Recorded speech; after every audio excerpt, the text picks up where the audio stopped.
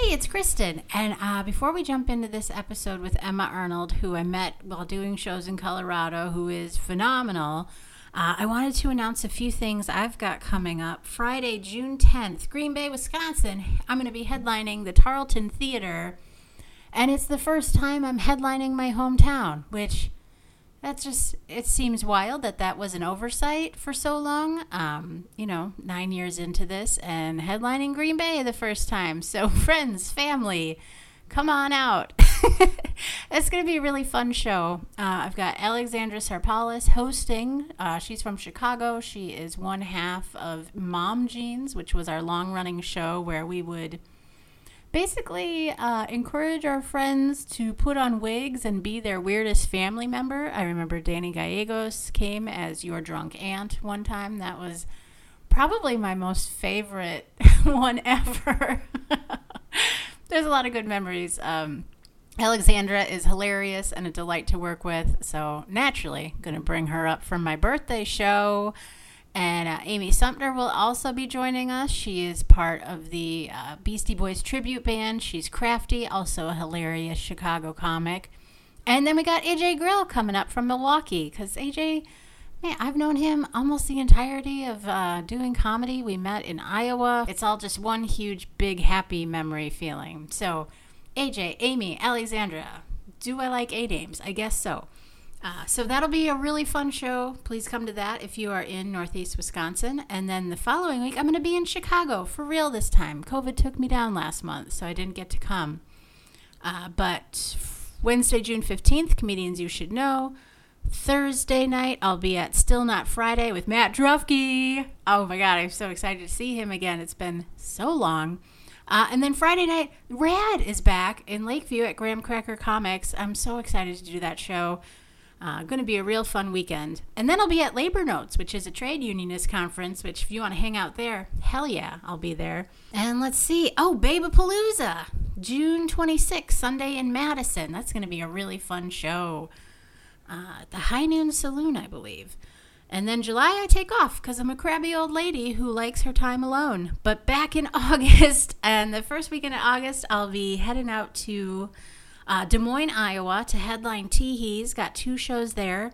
Then I'll be headed over to Lincoln, Nebraska. Nope, that's not right. Omaha, Nebraska. Zach Peterson's show, Broken Magic. That'll be super fun. And then circling back through Cedar Rapids, Iowa at Lucky Cat Comedy Club. They just opened up, so I'm excited to do a show there.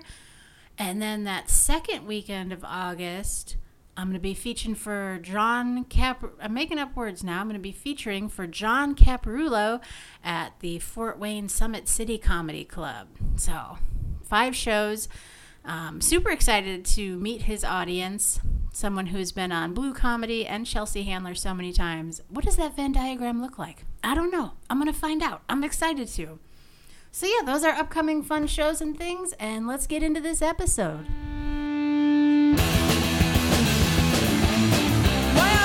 Creeping up behind me. Where did you get those claws? Don't look at me that way. I'm really scared because what kind of monster are you? What kind of monster are you? Hello, welcome to Bloody Mary, a podcast about horror movies and what they mean to us. I'm so excited tonight. We're joined by the fantastic comedian Emma Arnold. Hey, Emma. Hi, thank you for having me. Of course. And, for those of you not familiar, could you tell the people a little bit about who you are and what you do? Yeah, I'm a comedian and writer, and I live in Idaho, and I'm a mom and an avid horror movie fan. And people have been recommending that I come on this podcast since like 2017, I think. So I'm happy to be here. Thank you for having me. Fantastic. Yeah, it's amazing to have you.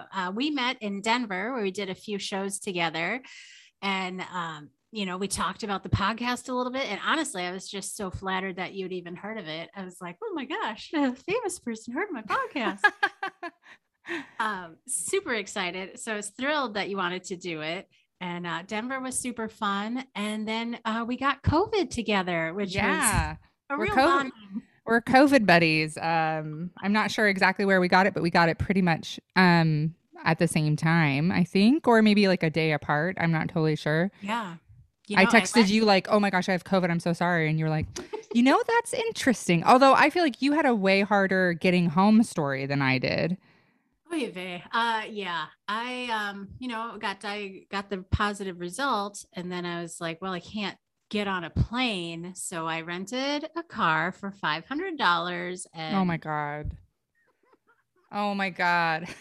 I just couldn't. I don't think I could live with myself if I did fly. 'Cause I'd be like, oh Yeah. man, what if you Yeah. killed someone's grandma and everyone's not wearing masks on planes anymore? And Yeah, I was lucky that Alex, he was supposed to only stay a couple days, but then our because our kid was house sitting, who's 19, but we weren't sure how it was going to go and if he was going to, be okay there. But he was fine, so Alex was like, "I'll just stay the whole time." So luckily he was there and he drove me home 16 hours oh in wow, one day because wow. he was like, "I'm going to for sure get it probably tomorrow if you have it now." So he Mhm. drove me home 16 hours and I was just like I slept most of the way honestly, but it was funny because we took this kind of back route through northern Colorado and Wyoming. I don't actually know where we went to tell you the truth, but it was pretty small townsy. And a few times, when I went in place, people were kind of doing that glare at you because you're wearing. Like when I went in to pee somewhere, I was like double masked and I was like ran in and ran out as fast as I could. And people were kind of doing that glare at you for wearing a mask thing. And I was like, Uh-huh. oh no, I literally have COVID. Like right Yeah, now, like you I'm want this holding up. my breath in the bathroom, hoping I don't like super spread in this small town where everybody is maskless anyway. So yeah, but you had to drive yourself, which was probably miserable. It was. But I figured, I couldn't relax and sleep in a hotel bed knowing I had to get home. So Yeah. luckily, my boyfriend hooked me up with hotel rooms along the way. He would call and check in and be like, where are you? Where are you going to stop? And I was able to make it home in like a day and a half, which is pretty good. Yeah. Yeah. That's a really long drive. Yeah, it was miserable. I'm so sorry. It's okay. It's so funny. Denver just, in my mind, I'm like, it's a progressive place. Everyone's vaccinated. So I let down so many safety protocols that I had been using. And like 2020 me would have slapped me in the face, like Yeah. going out, sharing pancakes. Like, what are you doing? I was at one of the shows we were on afterward. We were talking to somebody, and um, right when we were like leaving, I was like, I'm just gonna put my mask on just in case, even though nobody else seems to be doing it. And I was like, because the theater was empty. There was only like 4 or 5 people in the back still talking, and I was like, I'm just gonna do it just in case. And then when I was talking to somebody, they were like, "Oh yeah, I just got COVID at Moon Tower," and I was like, kind of doing the math, like, "Oh, that was 1, 2, 3, 4, 5 days ago." And they were like, "Oh, I mean, but the CDC says 5 days." And I was kind of like, No, they don't. "Oh, bye. Good to see you. Bye." Like I just like ran out the back. I was just like, "Oh gosh. Okay, cool, cool, cool." So yeah, I don't know where exactly we got it, but it doesn't, it's one of those like, because I was supposed to do that festival afterward, and Oh, what a bummer. I tested an hour before showtime because on the drive down there, I was like, man, my nose is so stuffy and it's not clearing up. And this is the third time I've had COVID too. So I was kind of like, I knew, like I could just feel it. I was like, this is COVID. So I tested, but I still was in my head kind of like, it's probably not. You're probably just being paranoid because you're in a big city. So I tested just to be safe and polite, really, honestly. And then it was positive, and I was like, oh no. So yeah, that was such a bummer. But and there was one other person who we had been hanging out with. So I texted them and was like, hey, I just tested positive, and he was at the festival. So he was like, well, I'm going home. I'm not messing with it. I'm already feeling a little sick. So, but then I Oh, heard later a few other people at the festival got it anyway. So it was like, well, makes sense. I mean, if one comedian in Denver has it, probably we all are getting oh it. yeah. It's insidious. It just Yeah. spreads so quickly. Yeah. But now we'll all have monkeypox, so it's Yeah. okay. Yeah. Something more horrible looks like maybe. So yeah. Great. Great. Yeah, fun times. But yeah, definitely, having it while vaccinated was way easier than when I had it unvaccinated. So I'm not in that 3-time club yet, but Yeah. getting there. So yeah, I'm really excited that you could do the podcast. And just to kick off the questions, I'm curious, and I kind of know a little bit. What is your relationship to horror movies, and how do you feel about the genre overall? Well, so I was super, super sheltered as a child. My parents were hippies, and we weren't allowed to watch anything with violence. And in fact, my mom and my aunts who lived with us growing up, like my aunt walked out of Finding Nemo because it was too upsetting in the beginning. She was like, "Nope, this isn't for me."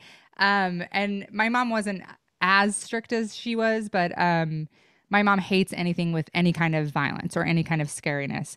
And it's because my family, they all have severe anxiety, and so that stuff really sticks with them. So as a kid, I think my mom turned off Indiana Jones. I remember the first one. I think that's the one with, is that the one with the grail? Yeah, she turned off the one with the Holy Grail well before the face melting, like way before that, where she was like, guns and knives. No, nope, absolutely not. So we weren't allowed to watch like anything. And my first horror movie I ever saw as a child was staying the night at a friend's house. And in sixth grade, I saw the movie Shocker.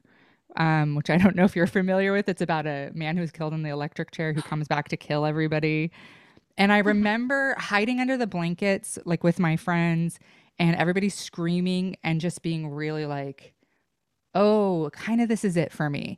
And after that, I started to secretly at friends' houses, like voraciously. Like the next thing I watched was The Shining, which I watched on my best friend's lap, crying the whole time. Oh, Um, it scared me so bad. It still scares me as an adult. The last time I watched it as an adult, I was like, this holds up. It's still very scary. Um, but I sort of fell in love like back when I was like a teenager with it, and I really like to be scared, and I'm an easy scare. My kids love to watch like ghost movies with me because I will hide my eyes for like I like to watch horror movies a few times because the first time I will hide my eyes for about 70% of it if it's a good scary movie. The next time it's like 50%, and every time I'll be like I'm a little more ready to watch this. But yeah, I adore horror movies, and as an adult, I think that's, probably my favorite genre. I watch the most horror movies probably of every kind of movie. I feel like it's such a great device for metaphor and can be used to talk about so much. Yeah, and I even like I love to watch a bad horror movie.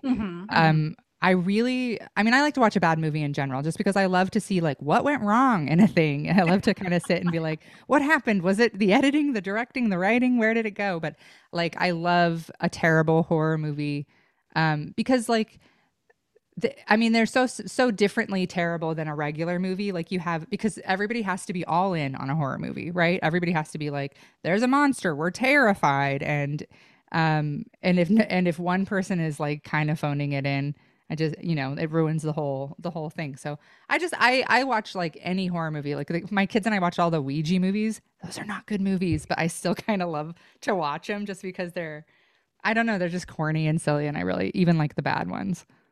I love that analysis so much because I do feel like horror movies are kind of akin to my organizing model as well. And like the idea of like in a horror movie, you got to all work together. If you don't work together, you'll die. I mean, granted, we won't die on the campaigns I work on, but there's that idea of like we got to be all in together. Yeah, yeah. And like you said, it's such a great, I don't know if there's another genre that's as good at like, you know, after Babadook came out, I was insufferable because I was like, it's a metaphor for child abuse and addiction. Well, it's just, and like, I wanted to talk about it nonstop. And people were like, yeah, we get it. We got it. And other people were just like, no, it's just a movie where there's like or people who were like, I didn't like it. I was like, did you watch it with an eye for what it's like to be a single mother who's struggling to control her temper with a disabled child? Like I just was so insufferable because I loved it so much. And I thought that it was so deep and dark and about like, pain on a different level, which like all of like every genre in the horror genre kind of does that for a different group of people, I think. And I like that too. Yeah, I love too in this time period of horror, we're really focusing on the interpersonal and the familial relationships as a source of horror, which is terrifying. Yeah. I Yeah. love I it. I think that's why The Shining was a favorite of mine. So familial, and it was so, you know, there's really like, yes, the house is haunted, but like for me, it's like what it comes down to in a lot of ways is that terrifying father figure, which Jack Nicholson is, you know, the role of his life is so terrifying in that role. And so I agree. I really like that that's where we're visiting. And those are the scripts like I'm writing too right now is I really, the stuff I've been writing is very like familial horror. And even kind of, I really like that we've been getting deeper into the horror of being a woman a lot lately. Like, I don't know if I adored Midsummer. And that was another one afterward. I was like, it's an allegory for the pain of women. And even the writer was like, oh, no, I didn't actually mean to do that. It was about a breakup. And I was like, well, it is. well, for me, it was all about women helping each other through pain. And I think that's really cool that somebody could write something they didn't even mean to, you know, that ended up so much more layered than they even meant it to be. Oh, definitely. That I recently saw Men. I don't know if you've seen that one yet. No, I haven't seen it. There's a tremendous scene at the end that is just remarkable. And the director has pretty much said, yeah, I just wanted to make that scene. Take it for what you want it to be. It's like, Yeah, I wondered what you thought about it. I don't know if I'll see it because of so many of the reviews were like, it's a bunch of men. Like women were literally not involved in any aspect. Like not the editing, not the writing, not the directing, not the sound design, not set design, like no women. And somebody was like, I mean, I haven't seen it. You have, so maybe you can clarify. They were like, it just seems like men sort of fantasizing over the pain of women and like writing it in this way that they perceive it and that they would react to it, but it's for men, which you know maybe is a good thing at the end of the day. yeah, I mean, I would agree with that summation because it did have this like relentless feeling of stress to it. Yeah. That's the things I read about it were like, if you were an abuse survivor in any way, I would skip Men. And I usually don't skip a lot of things for that, but the description of it, I was like, oh, that one I might miss actually. Yeah, I could see that. I tried to chat with my friend about it as we were leaving, and she was just like, I don't even want to talk about it. Fair. Yeah. Yeah. One of those. Yeah. I mean, I've had a few movies over the years do that to me where I'm like, I can't talk about it. I'm not ready to, you know, it was just like too much or too intense. But reading the description of that, I was like, I feel like that'll be one of them, especially because it was like made by men and I don't know. But also something I read was that it was like created a really good sense of dread that maybe men could actually relate to and feel like what it was like to be a woman while they're watching the movie. So I don't know. Did it accomplish that, do you think, for men? Well, there was a man in the theater while I was watching, and there was a scene where you see a naked man. And the first thought is, as a woman, you're terrified. And a man in front of me laughed. So, no. No. So, no. Yeah. Nice try, guys. But Yeah. Maybe. Yeah. Best Yeah. case scenario, we can hope for that. uh, Um, you know, the other feeling that I don't quite know what to do sometimes with horror movies is immense sadness. And I feel like the movie you picked had moments of that. yeah. So for us to talk about tonight, Emma chose Mandy, which is a film starring Nicolas Cage, and he plays the victim of a home invasion by a weirdo hippie cult that murder Mandy. So Red, his character, goes on a revenge spree to avenge Mandy and kind of does some drugs along the way. And that's just a brief synopsis. But Yeah, So- I felt bad after I picked it because I was like, okay, I obviously want to watch it before we talk. And yesterday I started it and then I was like, you know, because we just had the school shooting and things have been I've been consuming way too much media about it and reading everything and watching everything and I was like, oh, Mandy is the worst thing to have to watch right now because it is so heavy and so sad. And I watched it this afternoon actually instead. And I was kind of like, oh, this is hard to watch right now because I'm just like mental health wise, I was like, I really should have picked like Tremors or something where we were both like, what a lark, you know, what a good time. How silly those guys, you know, but instead I picked something like deep and sad, but also kind of perfect for the moment in a way because it's about I thought about what you said about why would this movie resonate with you, and I was like, it's a movie about cruelty for cruelty's sake. And in a weird way, I feel like it kind of like tied in for me a lot of what the things we're talking about this week, and the heartbreak and the watching, Ted Cruz be like, oh my God, who cares? I don't, I'm whatever, like I was just Yeah. like, yeah, it almost kind of felt a little cathartic, but I was like, I'm sorry I picked Mandy. Oh no, don't apologize. It's a great pick. It was kind of funny while I was watching it, a work email popped up that was like, June is mental health month. Prioritize your mental health. Like, thanks, email. Yeah. You're like, okay, I'll watch Mandy. And then Spiral. Yeah. So was there anything else that led you to pick Mandy? Yeah, so it's not just one of my favorite horror movies. It really is one of my favorite movies. I'd say it's in my top 5 favorite movies of all time. And this was probably the 6th time maybe even I've seen it.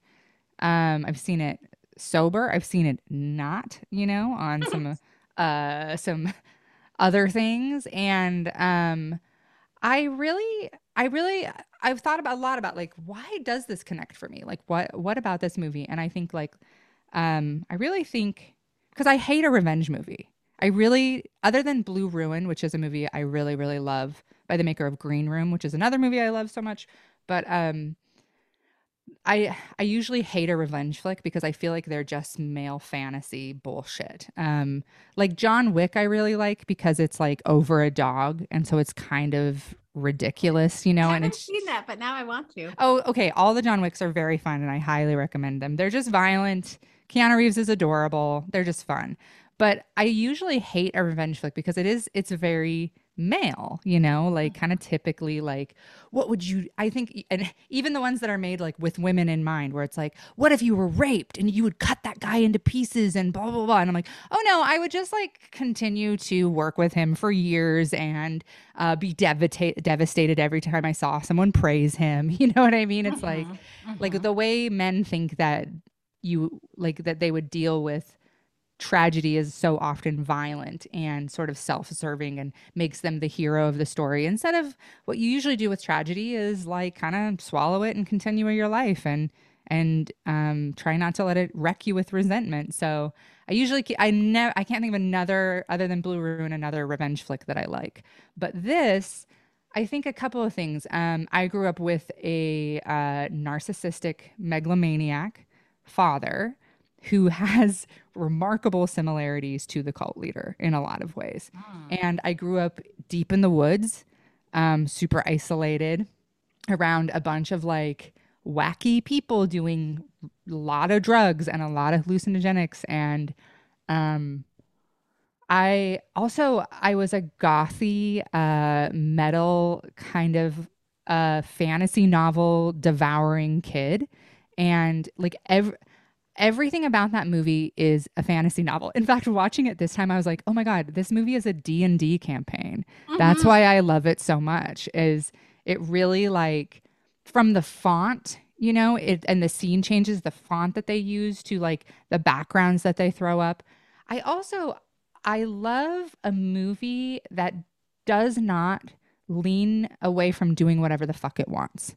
I love a movie that just does what, like, doesn't try to explain it, doesn't qualify it, is just like, yeah, we're doing weird shit with faces. We're, blurring in, I love so many of the things they do in Mandy for visual effect. And I think they do it so well with storytelling. And I just think it's beautiful too. I think, oh my God. And the music, I listen to the soundtrack all the time. Johan Johansson is one of my favorite composers, and the music connects to me so deeply, and it creates so much of a mood through the whole thing. So yeah, I think probably because I grew up, in the woods around a bunch of people on LSD, and on a lot of drugs, and around a lot of really cruel people who I think, a lot of what we're seeing politically, or I don't know, culturally right now is so shocking to regular nice people, because they're like, and people keep trying to shame people like Ted Cruz or Trump or whoever, and they're always like they're always sort of like being like, that's cruel, and you're like, no, they're sadists. And I Yeah. think that there are people who have just lived like really lovely lives out there, just normal lives, who don't know that sadists exist, that there are people who love to cause pain. And this movie does such a good job of showing just this like group of sadists um, who also think that they have like a mandate from God to be cruel and that the world is theirs for the taking and that there's nothing they could do that would be too far. So yeah, I guess that bad childhood is the short answer to that. Yeah. If I would have just tuned in to listen to that description, I would think you're talking about the Republican Party. Yeah. Yeah. Yeah, and it is. I think maybe that's part of the reason like I was like, wow, this actually is sort of appropriate to watch right now because there's a scene where the cult leader is he's telling Mandy, you know, God told me to take whatever I want, that the whole world is mine. And then later, after she laughs at him, and then he's like crying in the mirror and he's like falling apart and he's like, God, help me, tell me what to do. And then you see him like go through a personality shift. And then as God, he tells himself, never doubt yourself again. And I thought that really is these everybody's sort of trying to appeal to the humanity of people who think that cruelty is part of what makes you human, is like a God-given directive to punish the people who cross you. Yeah, and I was like, wow, this does feel weirdly timely right now to be watching. Yeah, I really like how you hit that on the head about sadists because I've worked so many campaigns where people want to appeal to the oppressor's sense of moral decency. And it's like they don't care. They make money off not caring. So, like, unless you can affect a pocketbook, there's no real plan of change there. Yeah, I mean, I feel like you're almost uniquely, you're like, you know exactly what I'm talking about because of that. Like you've experienced that repeatedly, where people are, by and large, very very kind and empathetic, and so they just assume that like leaders are going to be that way too, and like that you could shame someone into caring, or even that you could like show them enough suffering that they would be like, oh my God, I'm so sorry, I didn't realize that our healthcare package was making it so that you were dying of lupus. We'll fix that right away. Instead, they're just like, yeah, die of lupus, fucker. Like they, Yeah, we're done making money off you. yeah, yeah, exactly. You, So when I went to college, I actually had the reverse. It was really sweet, actually, when I graduated and I was all like, I'm going to be a union organizer. And just, didn't realize that people are in power for a reason. They like being in power and they're going to stay there. And it's not going to be some like doe-eyed young kid like, hey, did you know you're being oppressed? Let's organize. yep, yeah. To like me being dragged out of workplaces by police. And I was like, oh, yeah, okay. Yeah, yeah. Yeah, I have always felt like I have, because of my childhood, this sort of unique, weird, almost like superpower where everybody around me is like, oh my gosh, they're being terrible. And I'm like, yeah, people are terrible. There are some really terrible things that people will do just for fun, in the name of like, I don't like Ted Cruz today, watching those interviews with him. I was like, he fucking loves this. Tell me that guy doesn't just get off. Like his kink isn't withholding from poor people, Yeah. like watching a Hispanics part of their state be harmed and heartbroken, and he's grinning like a goon, in every interview. He's just like, well, what are your thoughts and prayers? What are you going to do? And I was like, man, people want to believe that those people who get into power do it for the reasons like you became a union organizer, that they're driven and they care, and like maybe 1 in 1,000 that's true of, but by the time you get the money, that's gone. that's bred out of you. So Yeah, I have a few friends that work in local government, and the right-wing trolls here are so indoctrinated into their rhetoric that they'll like show up online to defend school shootings, and it's like, this is where we're at. This is disgusting. Like, I think we can all agree that that's the baseline, right? Children shouldn't die at school. Yeah, I mean, the stuff I've seen people saying today, you're like, oh, I thought we had like a baseline of decency that we were all kind of like, I mean, obviously we don't like want kids to die at school. People are like, if that's the price of freedom, you know. Yeah. I saw this great tweet the other day that was like saying Republicans are just going to say, that's it. We can't have schools anymore. And then they did. I mean, especially here locally, our local government is really off the walls, and they immediately were like, "This is why we're calling for homeschool. This is why we're blah blah blah blah blah. You can't fund." And they were also like, "This is all because women are working from the home." I mean, Oh it's, my God. I know you think like I was like, "Wow, you really did it. You really like brought it back to it being women's fault." Yeah. It's always some mom somewhere's fault. So, boy, Honestly, you did it. I saw the one door conversation starting up, and I was just like, as someone who's worked extensively in health and safety, I'm like, I'm out. I can't watch this anymore. This is the stupidest shit I I'm gonna ever go for a heard. walk. Yeah, Yeah. glad it escalated.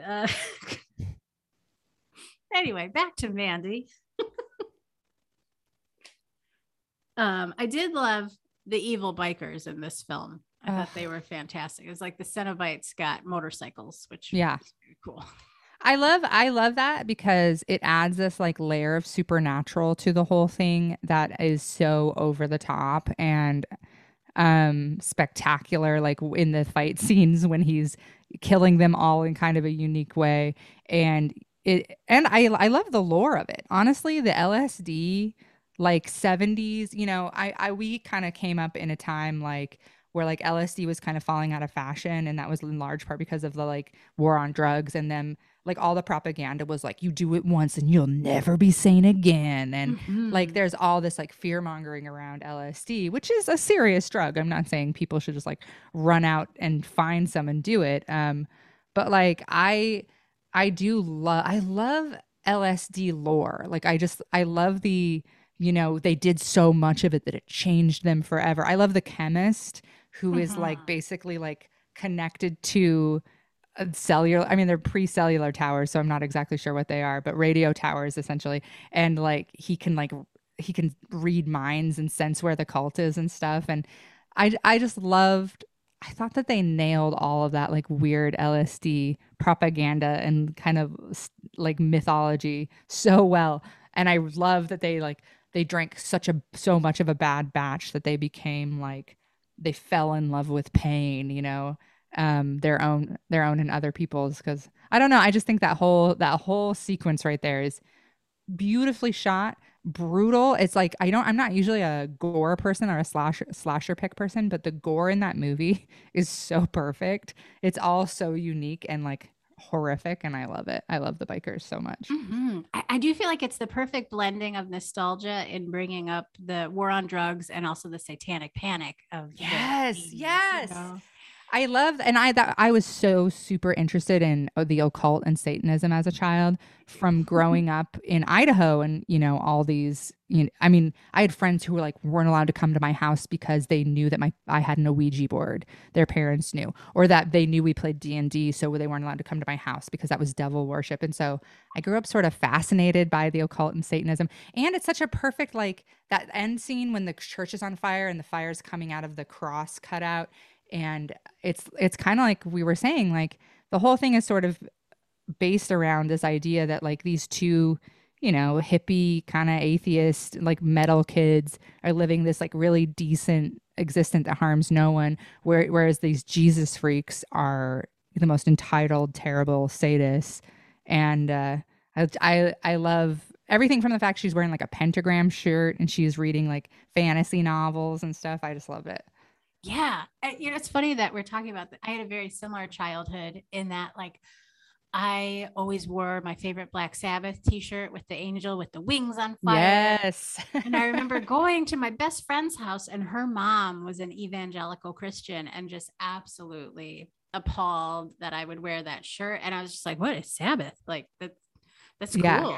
Yeah. And she banned me from the house, but then like a few years later, she kicked out my best friend from the home. And so that she had to live in my closet essentially as like 14-year-olds, so it's like, yeah. Oh, what a good Christian mom. Exactly. Yeah. Like, my friend's mom who, I wasn't allowed to go to their, like one day they were like, you're not Mormon, so you can't come over anymore. Wow. If you want to start coming to church with us, blah, blah, blah. And yeah, turns out her dad molested everybody but me because I Oh wasn't my. allowed to go over there. So it's like, yeah, like those people fucking suck. And my satanic, I mean, as teenagers, you're like, I'm a Satanist. You weren't. You didn't know what you're doing. You lit some candles. You drew a pentagram on your floor, Black but t-shirts. yeah, you had a black t-shirt. I mean, because I hung out with a lot of the gothy kids, and even later after I stopped being goth, I was just like a secret goth, an at-home goth, Hmm. and uh, and still am fairly gothy to this day. But I just loved it. I just thought like all that was so. It's also subtle, like man, he's not a subtle movie, but at the same time, the way that they put in a lot of that imagery and very quietly just sort of showed that like she draws nudes. She essentially draws like fantasy nudes, and of course that would have been like so shocking in the 80s for her to be doing Hmm. that. And yeah, I really loved all the satanic panic stuff. Is so fun. Yeah, definitely. There's a scene where Marlene can is trying to like be cool with Mandy and says, "Oh, that's a cool T-shirt," and it Yeah. makes me laugh because sometimes when I have to go into schools for work, I'll see like little kids wearing punk rock shirts, and I'm always like, "Cool shirt," and they're probably like, "Ew, who's that old lady?" Yeah, well, one of my friends, my kid's friends, was wearing a Green Day shirt, and I was like, "Oh, Green Day, huh?" And he was like, "Yeah, I like oldies music," and I was like, "Oh, do you? I see. Okay, okay, cool, cool, cool." So Oh, I need a minute to recover from that. Yeah. So I'm curious, what themes jumped out at you in Mandy? well, I think maybe part of the reason I love it so much too is it's such a beautiful love story. And I love a romantic film. If I wasn't reading fantasy, I was rereading Jane Austen, and I love a romantic movie and a romantic book. And I think like in the beginning, they do such a beautiful, moving job. Usually if they're going to kill off the wife to make a revenge movie, they show her working for other people. Oh, she's such a Mhm. good mom. Oh, she's such a good wife. She's cooking dinner. She's doing this. Mandy is drawing her own stuff. And later she's talking to him about a book she read and how much she loves the planet Jupiter. And later they're like eating dinner in front of the TV together. And she's like super interested in whatever like sci fi show they're watching. And they do. And through the whole thing, he's constantly looking at her in these like just like he just worships her. He just adores her. When he sees her art and he's looking at her, he's like just in awe of her. And I think it kind of really is a love story.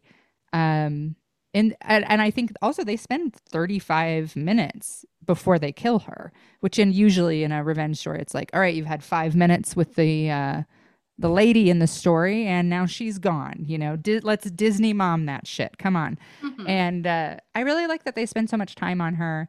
And then I felt like the other themes are really like sort of the exploration of sadism and I don't know. I guess some piece of me thinks it's a little bit I mean obviously like the exploration of like the religious right versus sort of like the LSD I grew up with these like, quote unquote open-minded hippies, who really weren't like good people, weren't any better, like mountain hippies who were just like, now they're just rednecks. Now they're evangelicals because Mhm. they quit drugs and then they got sober and found Jesus and now they're evangelicals. Not all of them, but quite a few.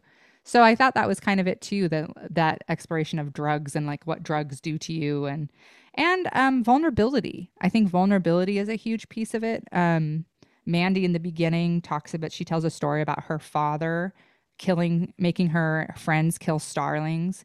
And I feel like they put that story in to show that Mandy, she has scars on her face also. They're never explained, but you kind of get the idea that it might be related to her childhood. And I think one of the most beautiful themes in it for me is this preservation of this beautiful, gentle person who is just obviously come through hell and is now with this like man who is very kind and gentle and loving with her. And she is able to just be her softest version of herself. And, unfortunately gets killed. But at the end, the young woman who is part of the cult, he doesn't kill her. And you can see that she like gets away. And I thought that was kind of representing like the preservation of vulnerability. I was curious what your take is on that, because she was complicit in the Mhm. murder of Mandy. So why do you think Red let her go? I I always felt like she is actually an innocent. I mean, they dress her and she looks very young. I mean, she's a teenager, I think, probably, and she clearly, you know, she's being raped or at the very least, physically having coercive sex with someone that she cannot say no to. And I felt like they sort of do a good job showing that though she's complicit, she's sort of an innocent still. Like I saw her as a victim more than the older woman who really loves the prophet. Like we don't the young woman, you never hear her profess any love for him. There may be somebody I always kind of got the vibe like she was kidnapped and she's Mm. stuck and she's just kind of going along with things. She's also being constantly doped with hallucinogens and being told that she's with God. And to me, she just seemed like some poor kid who got stuck in the cult, and that Red could see that. Number one, when she holds the gun to her head and she shoots herself because the cult leader tells her to, and she starts crying and she's relieved. Um, I think that's when Red is like, okay, this person is not Yeah, in this that's cult true. on purpose. She's terrified. You can see Mhm. her fear through the whole thing. She's not gung ho all in. Mhm. I did write down the line of, oh my God, they kidnapped me and made me do drugs. Because I feel like that might have been a story I told as a teenager. Yeah. Oh my God, everybody was doing it and I couldn't leave unless I did it. It sounds like Made something, me. yeah. Yeah. Yeah. I love how Mandy combines a lot of things I love in horror movies, like cults, home invasions, and metal. It's fun. It's like all my favorite things. It's like fantasy novels, cults, LSD, satanic panic. It's like everything I love. Really unique and gory death scenes, but that aren't just like gory for gore's sake, but and also Nick Cage. And I feel like this is the movie that brought Nick Cage back into people's hearts. Everybody was kind of, he was a little bit of a joke before this, and then I never stopped loving Nick Cage. I always because of Raising Arizona, I always believed in him and I Mhm. always felt like he was going to come back around. And he acts the fuck out of this movie. He is so good in this movie. Even on a rewatch, I was like, well, we'll see. Because sometimes I'll watch a movie and then later, when I watch it like years later, I'll be like, oh, okay. Well, I was just wrapped up in the moment. But he really is great in this movie. And I love about him that you can tell, like, whatever a director tells Nick Cage to do, Nick Cage is doing it all Mhm. in. Like you said, he's 100% all in. He gives every bit, and it just comes out so spectacular.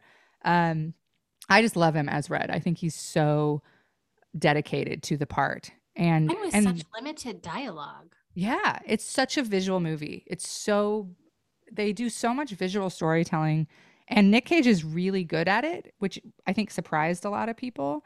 And I mean, that's where the Nick Cage renaissance came from because I think we all saw Mandy and we were like, what the fuck? Wow, he can do a lot up there. So yeah, um, And I I just must admit, the stoic lumberjack look is very much my favorite oh look. yeah, I love again maybe because that's kind of how I was surprised that it was filmed in Belgium because I thought it was maybe like Oh, BC. Yeah, I thought it was like British Columbia or Oregon because yeah, I thought Northwest for sure. it's supposed to be Oregon and it feels very very Northwest and so it feels like a lot of like places that I lived as a kid. Very up in the woods and stuff and I really love like the isolation of that and they show him helicoptering in to do logging and like even I usually hate smoking in a movie partly because I know they pay a lot of money to get smoking into a movie so that people are like cool I'm Hmm. gonna get cancer but I did enjoy man Nick Cage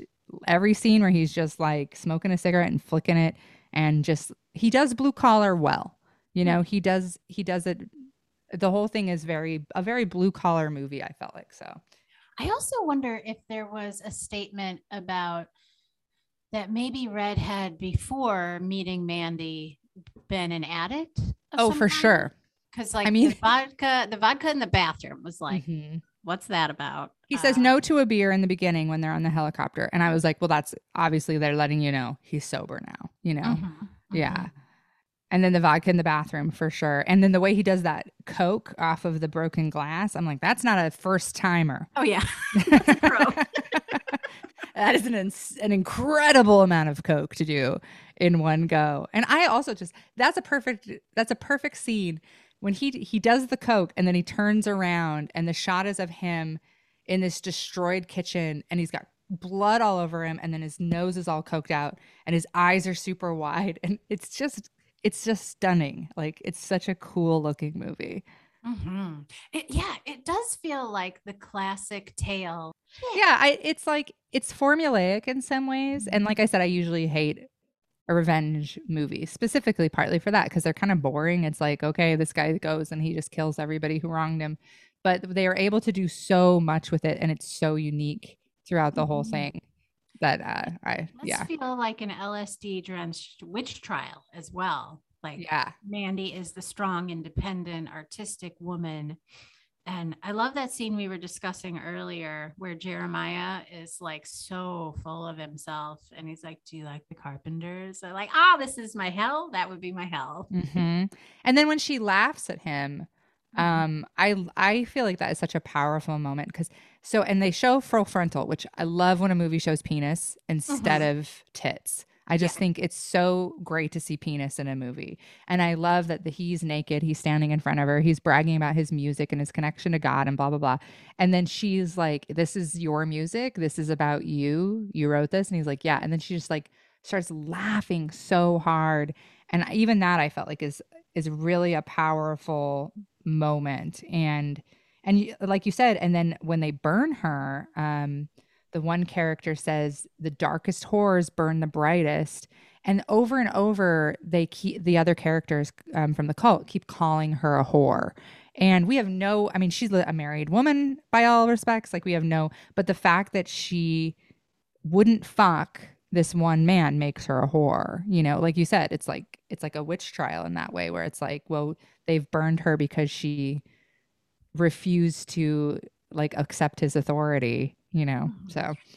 Honestly, it really took me back to being like a preteen, young teen in the punk scene and how like if a male musician showed attention to you, you were just supposed to be so enamored of that, like God forbid you create anything on your own. Oh yeah. It's a dark place to go back to. Yeah. A lot of it is, a lot of it's surprising because a lot of movies like that are very triggering for me. But for some reason, Mandy isn't. And I think, I don't know why exactly. Maybe it's the added layer of the visuals and the LSD and all of that. But for some reason, it feels cathartic, even though Mandy dies.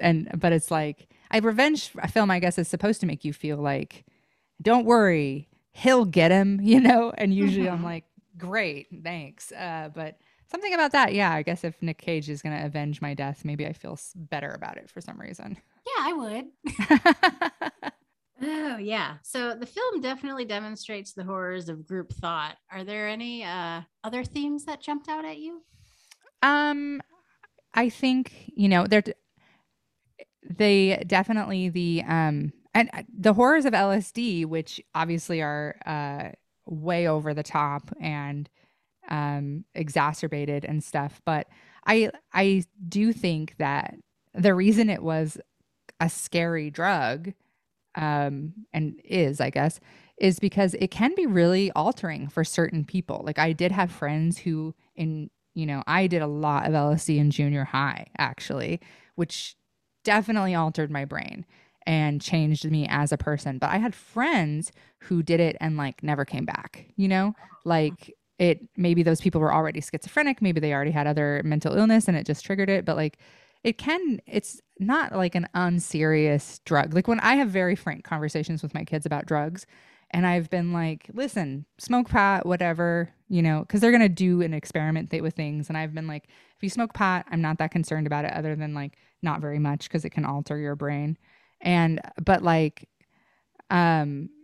mushrooms, just make sure you're in the woods and having a good time with people you love and know, But LSD, I've been like, let's just wait on that. Wait until you're like ready to spend 8 hours possibly meeting God, because I can't. We used to do a lot of LSD when I was a teenager, and now I have a joke about how like the safe space I would need to do LSD now, like I would need like a clinical setting, with a doctor on staff sitting next to me, because it was scary often. And when I was a kid, I would just kind of blow by that and be like, "Whoa, bad trip, man." And now I'm like, no, spending 8 hours in your own personal hell, it's pretty intense. And as a kid, we just kind of would blow it off. And now I'm like, I don't think I could live through that again. I don't think I could tolerate, you know, thinking I was melting for 8 hours. So I think that is a theme of it, is like the LSD can be pretty fucking scary. And I think that, to trust your gut, I think is a theme. In the very beginning, Red is like, we should leave. And when Mandy sees the van, she the music is such a big part of how these things are coming, but you can feel that the characters know these things are coming. And over, you can see them having these premonitions of like bad things to come, and knowing that they should like get out of that situation or hide or whatever, and not. And I think like maybe to some degree that's like part of the theme, is like you should really trust your gut on people, because if your gut is this person is a cult leading megalomaniac, well then pay attention to that. Yeah, you're right, because the packaging was like, I'm a prophet and I'm blonde and attractive and charming and I'm a musician, but like the actuality of that is like, oh, he's a terrifying cult leader. Yeah, with zero remorse and and shame. So yeah, I think those are probably, and like you said, like there's a lot of Christianity versus the occult in there, and it's pretty layered. I'm curious, what do you think the phrase means, you're a vicious snowflake? Oh my gosh, you know what? I never had caught that before, and when I was watching it today, I was like, what an interesting end line. But it's totally true. And it is actually the perfect description of the cult leader who got rejected from the music industry. And they were like, your music's crap. So he's like, that's fine. And he creates this entire different persona around his fragile ego, where he's a god and everybody has to obey him and the world is his from the taking. And someone laughing at him nearly crushes that, and he has to murder that person for, number one, not wanting to have sex with them, number two, laughing at his dick. Also, oh my gosh, I also had never noticed it before. So when she's laughing at his nakedness and his music, he starts trying very furiously to masturbate, but he clearly can't get an erection. And you're like, he kills her because he couldn't get an erection. Like, I am 100% sure that's in the end, like why he murders her, is because he couldn't get an erection in front of his followers, because otherwise he would have just raped her, right? And then murdered her. But he couldn't, or even maybe wouldn't murder her, just would have raped her and they would have left. But because he couldn't get an erection. And I think that's what that is like, in the end, everything he is doing is built around bolstering his very fragile ego. And vicious is the perfect way to describe him. And snowflake, I was like, it's a fun, taking back of the word, when we've all been called snowflakes because we're like, hey, what if we didn't murder trans people, and snowflake. And then when you're like, you suggest like the slightest change in behavior to people, they're like sobbing in a corner. So yeah, I thought it was an interesting, hadn't noticed it before, but this time I was like, oh, funny. What an interesting word choice. Yeah, because like if you take away his followers, he's pretty useless, Yeah, he's just a failed musician with a bad record. I loved the flip of it though, that like the dude who was into shitty music like the Carpenters was the villain, not the metalheads. It was like finally our moment of like, we are good people. Yeah, and like that has been, that's not entirely true of of metal, because obviously you have a far right element and you have like a lot of neo-Nazis and stuff, but I have been friends with and dated quite a few metal musicians, and really like the softest, gentlest, pickiest eaters on the planet, just like really, really sweet, gentle people who like some friends of mine have this amazing, they do like metal soundscapey stuff, and they're called The Sun in the Mirror. And they're two of the sweetest, kindest people I know. And they write this, like, they're both in a couple other bands, and they write some of the loudest music of anybody I know, but they are so kind and sweet. And yeah, the guy who's like wrote a whole song with his name as the title about himself and how great he is, and it's Carpenter style music, is the bad guy. I love that too. That's so great. Hell yeah. I know. I'm currently dating a metalhead. We've been dating 2 years, and he is the sweetest boy I've ever dated. So, Oh, they're sweet. They're sweet guys and Yeah. and gals and people. I've never. I mean, I know people do have bad experiences, but like most of the metal people I have known, you know, they just have a lot of pain or a hard background a lot of times, and they needed somewhere loud to put that. Mhm. And you kind of get that sense from both Red and Mandy that like they had a lot of pain, but they had created this sanctuary, this spot where they could be like the gentlest versions of themselves, and just be so super safe. And she, like, when she's like, no, this is our home. I'm safe here, you know. I was like, Mhm. yeah, that's kind of, that feels very metal to me, is creating a safe place, you know. Yeah. Hell yeah. I will say my favorite part was, after Red murdered everybody and he's having his vision and he's remembering meeting Mandy at a show, maybe for the first time. And I'm like, oh, that was my favorite part. It was so sweet and wholesome. They're really great. And he's wearing the shirt that she gets murdered in, and that later he Oh. takes back and puts on. He's wearing the 44 shirt. And it is kind of like you said, like it's clearly the first time they've met. And she's like smiling at him, but you see like he is already like madly in love with her. Like he is Mhm. locked onto her. And I love the way Nicolas Cage looks at her, is like, he is astounded. He is astounded by her, you know? And I think the way he's looking at her in that last scene is so romantic. And then they cut to him just like covered in blood in the Oh, car, no. just sitting there. I just love it. Just so incredible. I mean, Mandy, obviously, it's a sad movie because she dies, but I love the way that it highlights the relationship of a man supporting a woman's creative endeavors. And, he loves that she's a strong, independent voice and someone who just really does her own thing. I feel like that doesn't always happen. Yeah. Yeah. And he gets home from work. She doesn't jump up to cook him dinner. You know, she's just like kisses him, and then he's like, whoa, what are you working on? That's rad. And then she's like, goes back to drawing. And that's such a sweet moment to me, this to see that he likes her as is.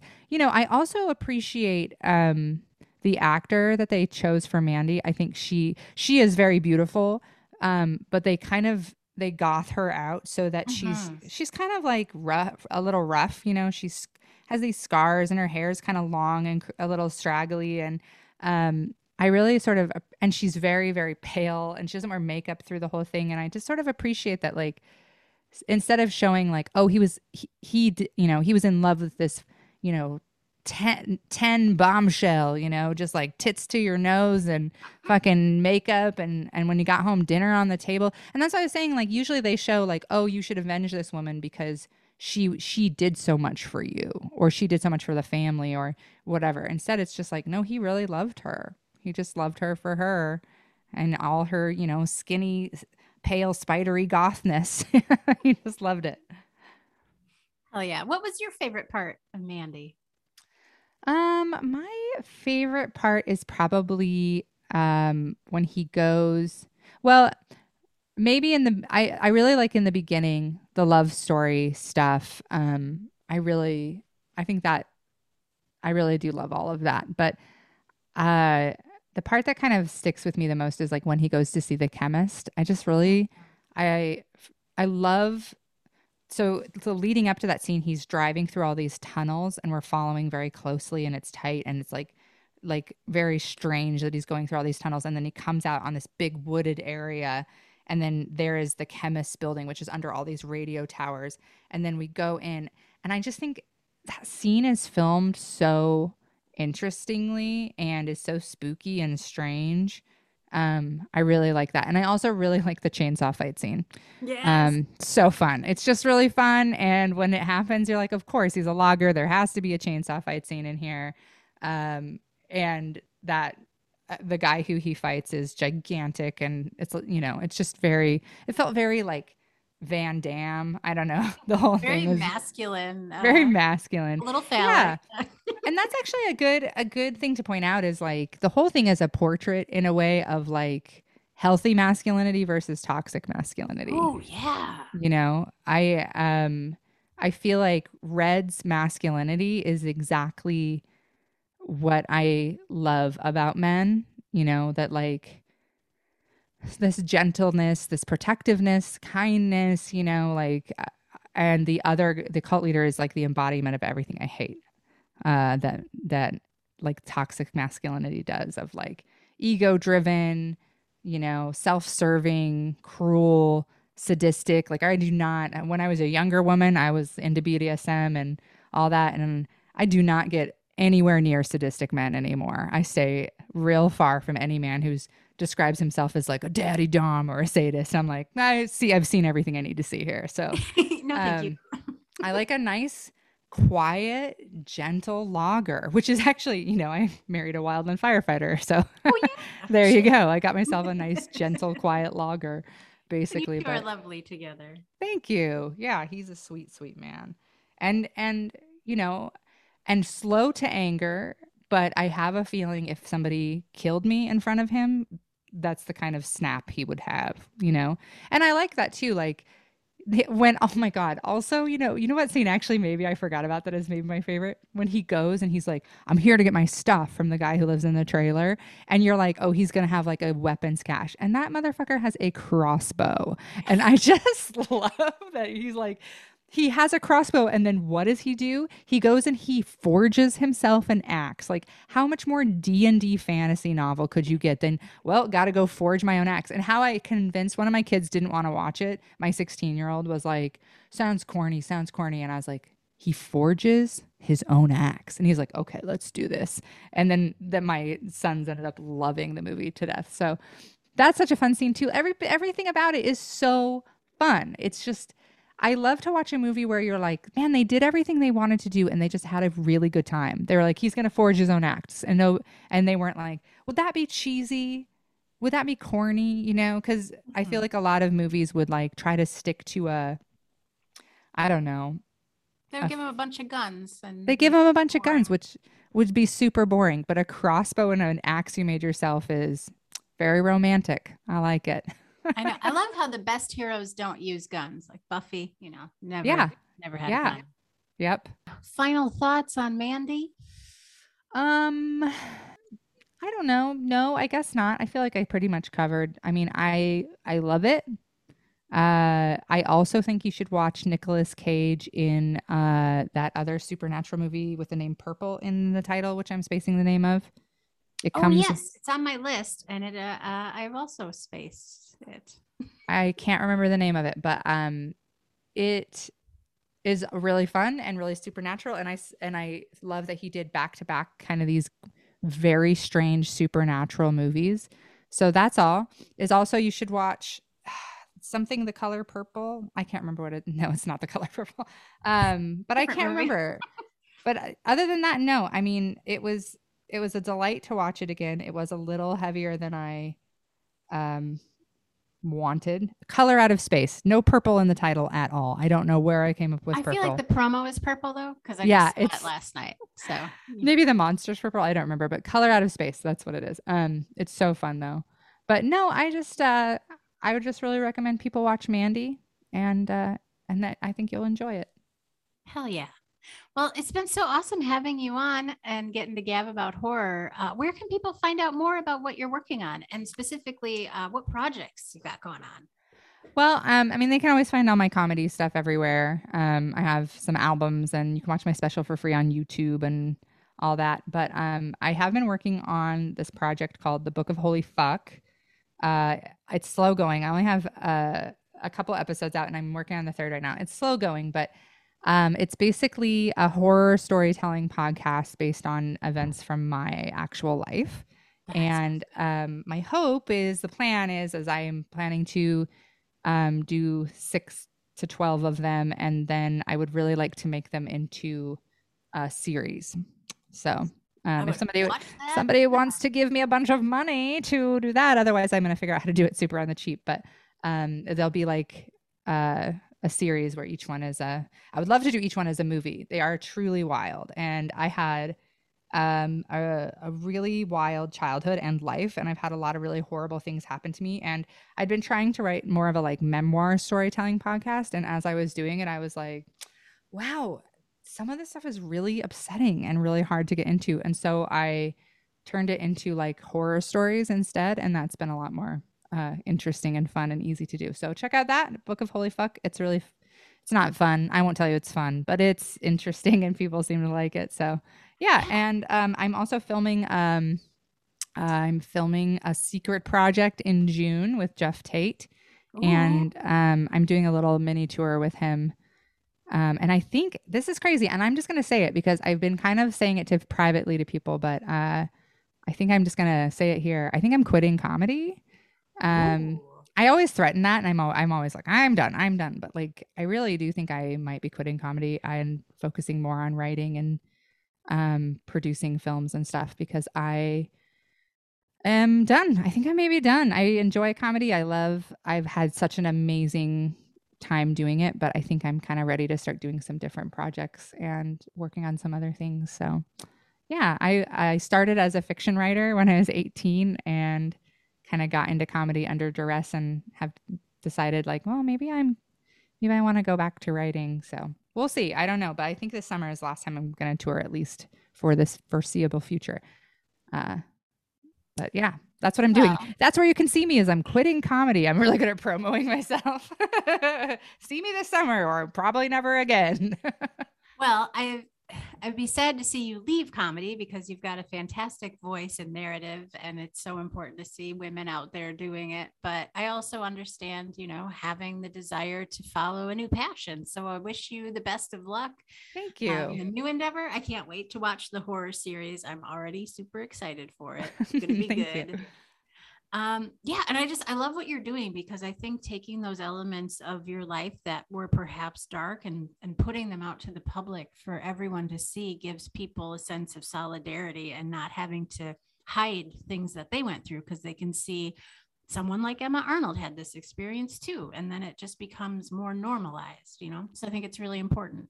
Thank you. Yeah, that's kind of, I think a lot of the things that have happened to me are specifically female, like, I know that those things also happen to trans men, but I'm using that kind of as a broad stroke right now. Like, and people don't care about women's pain. They just really don't fucking care about like birth or abortion or miscarriages or, sexual assault and stuff like that. And I thought like, rather than write these out as just like, because I feel like a lot of writing your own story a lot of times feels like that appealing to cruelty or appealing to people who are cruel, and you're like, I think for a lot of my early years as a comedian, I was constantly telling male comedians about how bad it was for female comedians. And like one day I was like, oh my God, they do not give a fuck. Some of them actively want it to be bad and the other ones do not give a fuck. And I sort of had that realization of like, people really don't care about your personal pain. But maybe if I write The Babadook, it'll be like, it's an allegory, I get it. And it's also easier to write and a lot more fun that way. So, well, thank you. This has been so fun. What a fun podcast. I'm so glad I got to talk about Mandy finally. Yeah. And we'll have to have you back when you finish the series to talk about that. Yes. That would be really cool. Thank you so much for being on it. And that's been Bloody Mary. Have a good night.